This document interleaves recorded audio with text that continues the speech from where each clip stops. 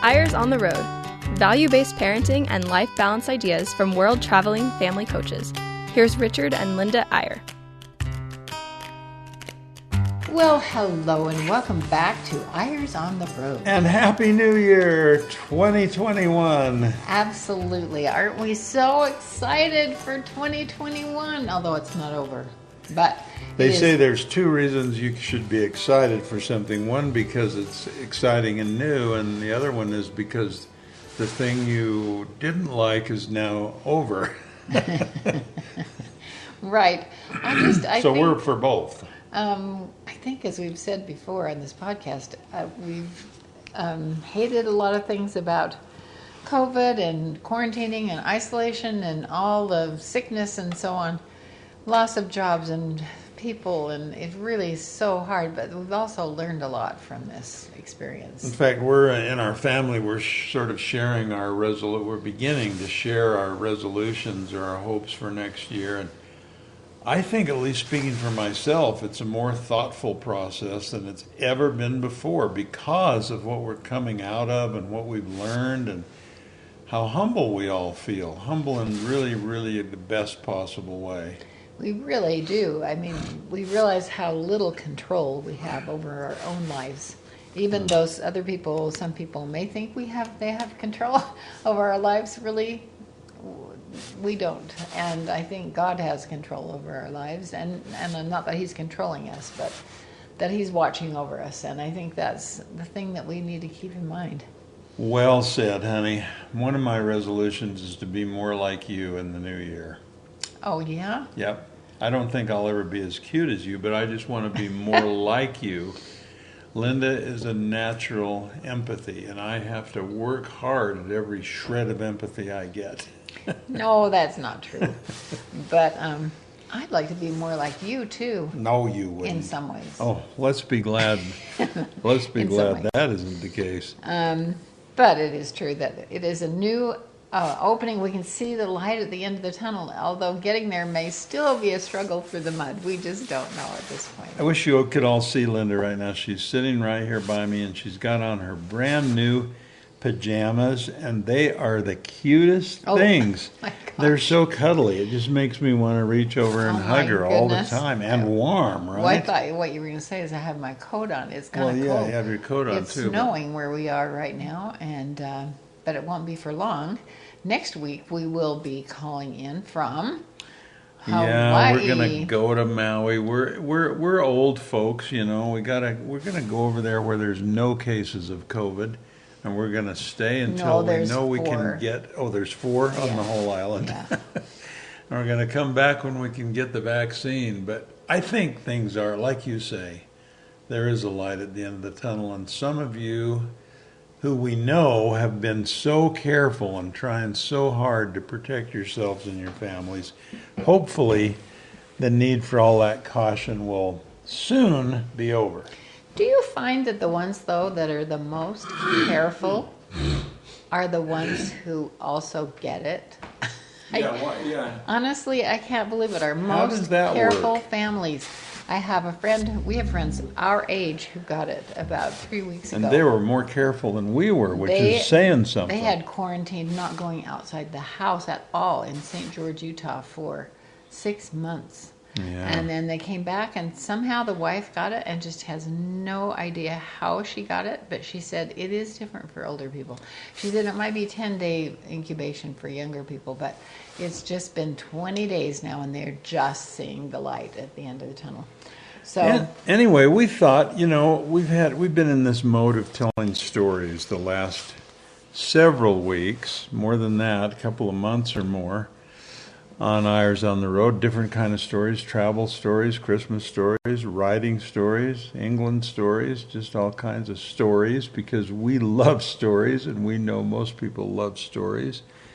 And it's in stories that we often find what we need. You know, sometimes a story is so much better than someone giving you advice or telling you what to do or sharing all these highfalutin ideas and philosophies. Sometimes a story, because a story will bring us to our own truth. It'll bring us to our own minds and what our ideas are and what works for us.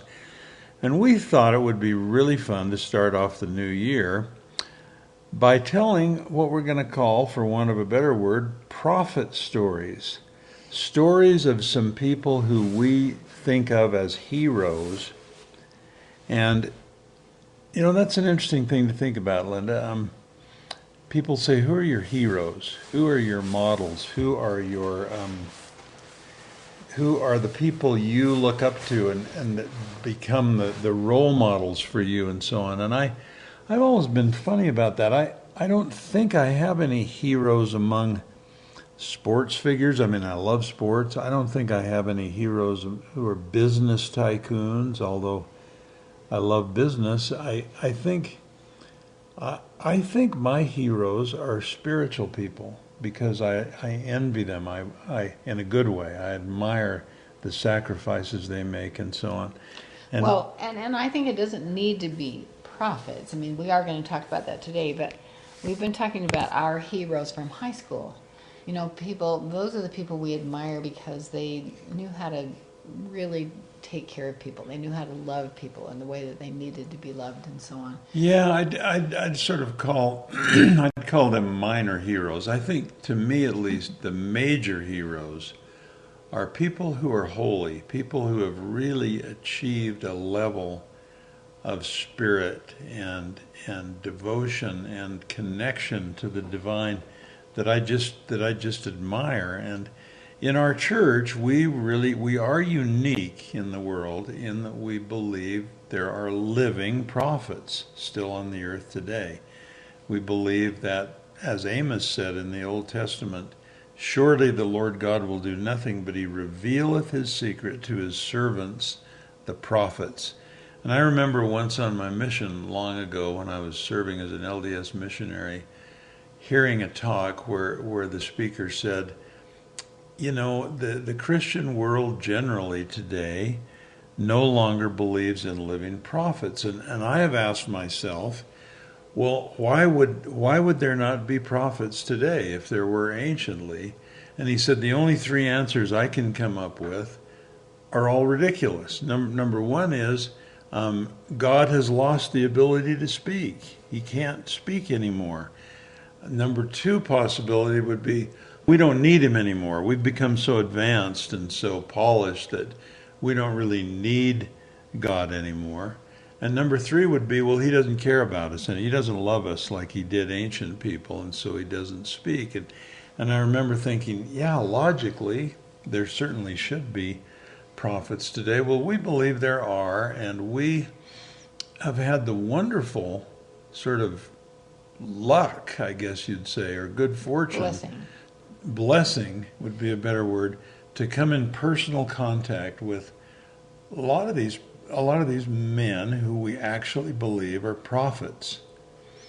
And we want to talk about some of them today in the way of some stories. Yes, and we realize that everybody listening to this podcast are not members of the Church of Jesus Christ of Latter-day Saints, but we assume that most of you are faithful and have your own heroes. We have heroes outside of our church. Sure. Richard Rohr, for example, and Mother Teresa, and so many people who have changed our lives as well. Who, in a way, are also prophets. They are, exactly.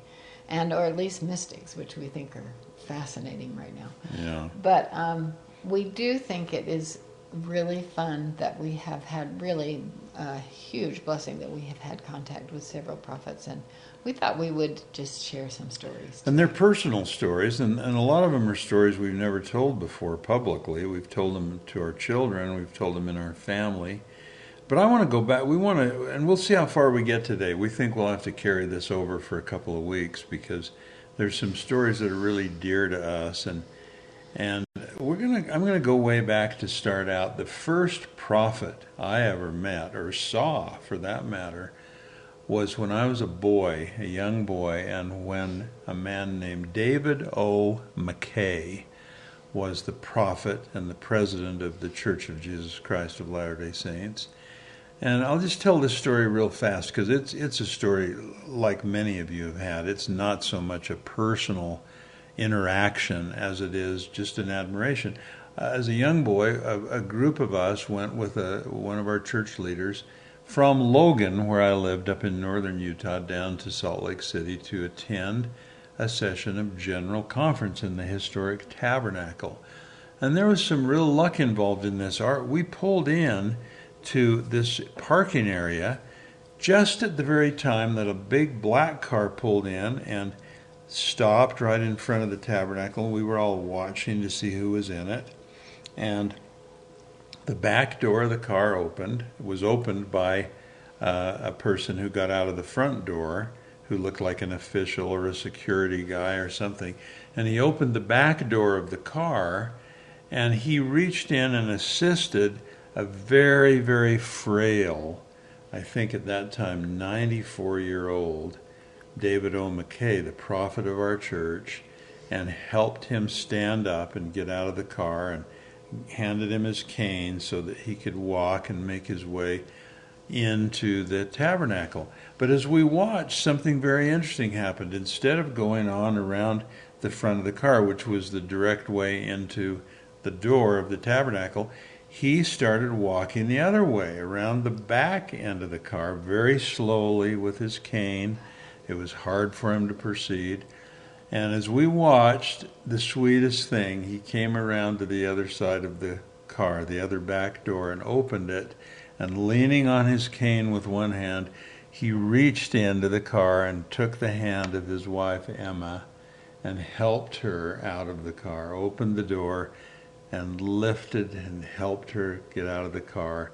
And then with his hand on her arm and his cane in the other, he proceeded to help her enter the tabernacle. And I remember being really, really touched by that he cared so much for his dear wife that despite his own infirmities, he helped her. That was my first prophet story. You did. I know you've told that story so many times, and I have thought,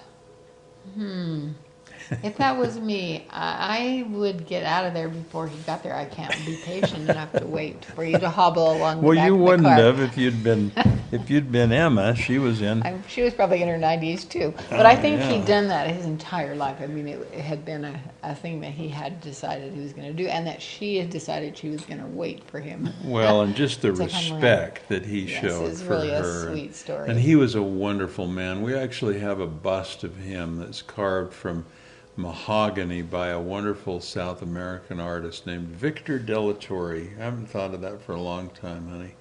He's from Chile, and we were lucky enough to get this, and it shows the dignity, the flowing white hair, this beautiful and the white man. suits that he used to wear. He was the prophet of the church for 28 years, second longest only to Brigham Young, who was the prophet and president for 29 years. So I remember him my entire childhood. We were on our knees every morning at the breakfast table, and we would pray for President McKay. And that's a lot of years. I mean, you're a kid for 18 years, and I don't remember any other prophet being in my mind but President McKay. Now, next, let's move to a story of a man who was a general authority in our church, not the prophet, but a wonderful man. Some of you older folks will remember the name of S. Dilworth Young, who was the leader of the Quorum of the 70 in our church. And this was a funny one. Just when I mentioned the name, Linda started to smile and almost laugh, because we had quite an experience with he and his wife, Huldah, on their visit to London while we were there as mission president. I believe she was his second wife, but this just shows the humanity of these magnificent people who give up their lives to sacrifice for us. And it is really fun because we were having dinner then at this lovely Italian restaurant. After dinner, they brought the dessert trolley, and he pointed at something. I'll take that. And Huldah said, "Is there any alcohol in that?" And they said, "Oh, yes, ma'am, it is." The waiter said, "Well, there is a little liqueur in this cake." So he pointed at another one and said, "Is there any alcohol in that?" And he said, "Well, I'm sorry, sir. Yes, there is a little bit of liqueur in that." So then he went one more, I think, and then finally said, "Oh, I'll just have some fruit salad." I'll just have the fruit salad then. He was kind of upset. Well, and then the waiter said to him, "I'm sorry, sir, but there's a little liqueur in There's the a little fruit." sherry in the fruit salad. And so and so Huldah said, "Well, you can't have that then." And So he didn't have any dessert, and as the dessert trolley wheeled away, I'll never forget this. He looked over, and he was in his 80s, and they were both older. Yeah. He looked over at Hulda, and he said, "Hulda, what I didn't know wouldn't have hurt me." That was really a But fun you're right. story. It just shows the humanity of these great people who are sacrificing so much to serve us. We've run out of time for the first half. Stay with us, though. We've got some more stories about prophets, and we'll be right back on Eyres on the Road.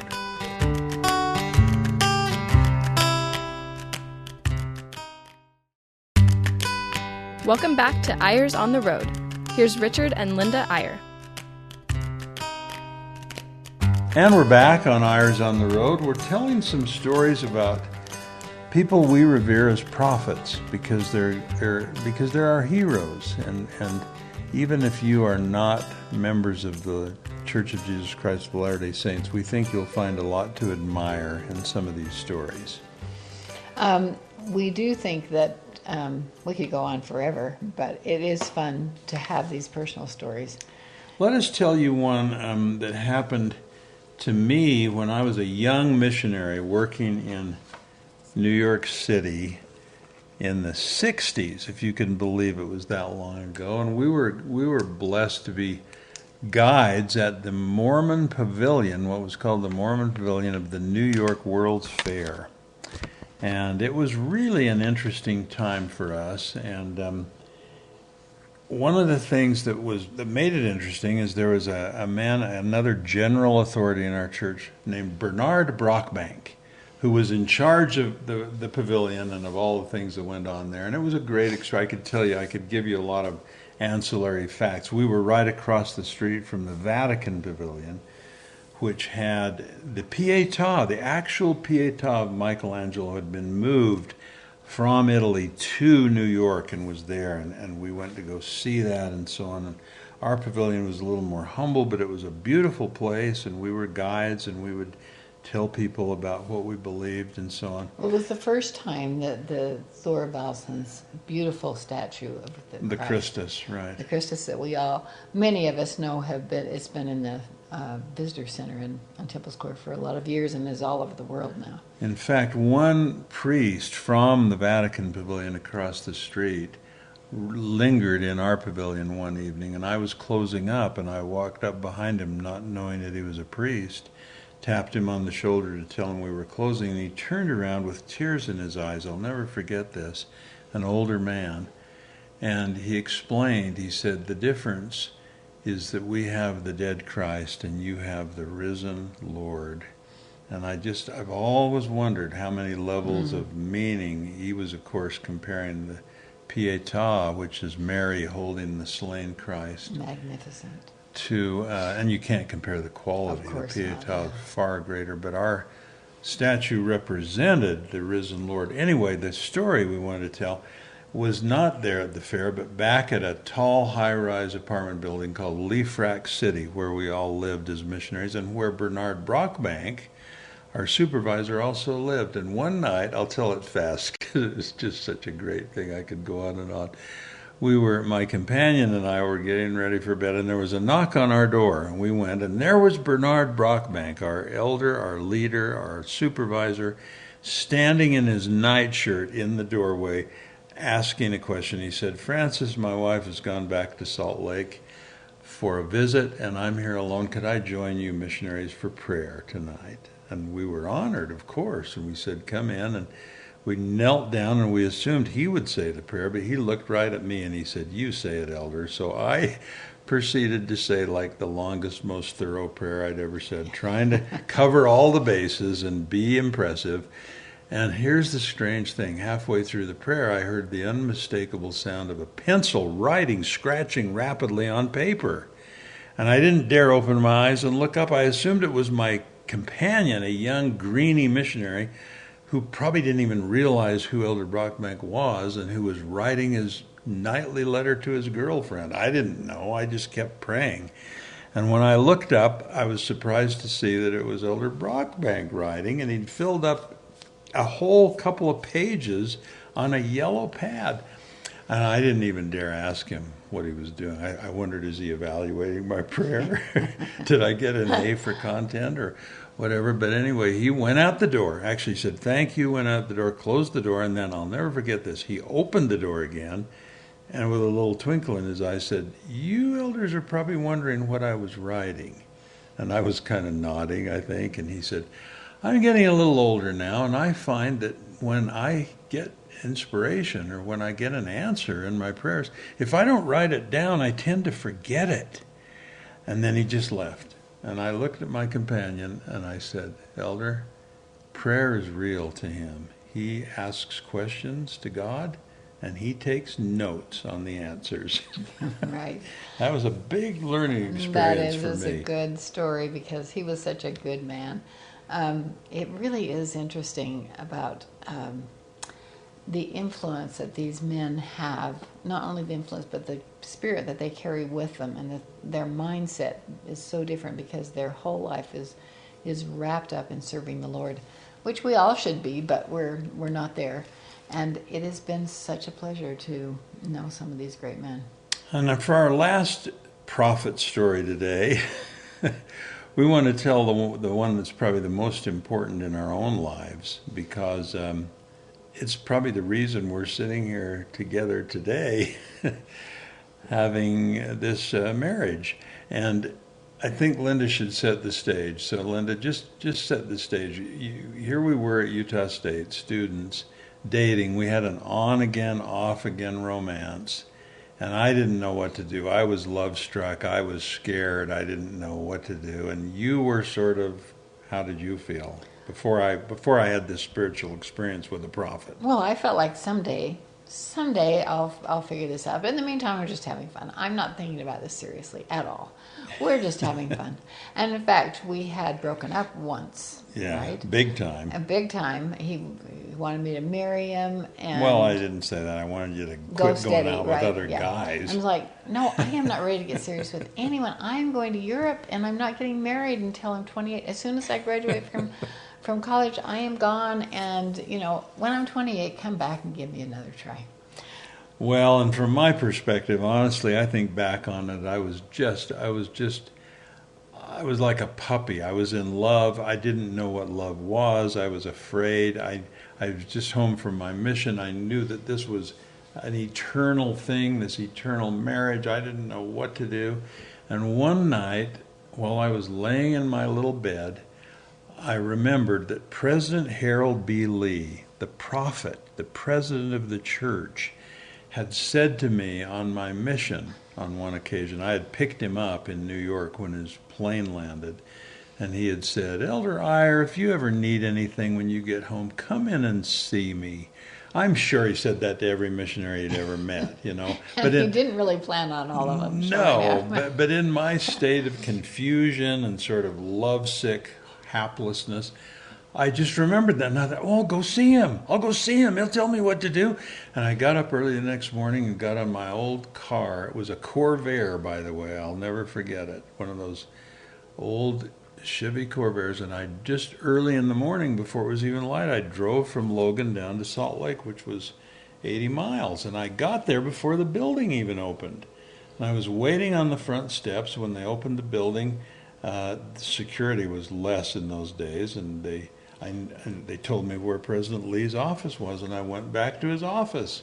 And I just thought, well, he'll be happy to see me. After all, he told me to come and see him if you ever had a problem, and man, did I have a problem. Anyway, I'll never forget his secretary. She was there to keep people like me away from him.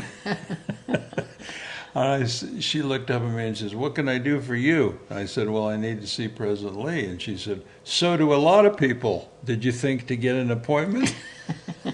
Just like that. I'll never forget that. And I was like bowled over. I was like, no, you don't understand. I really need to see him.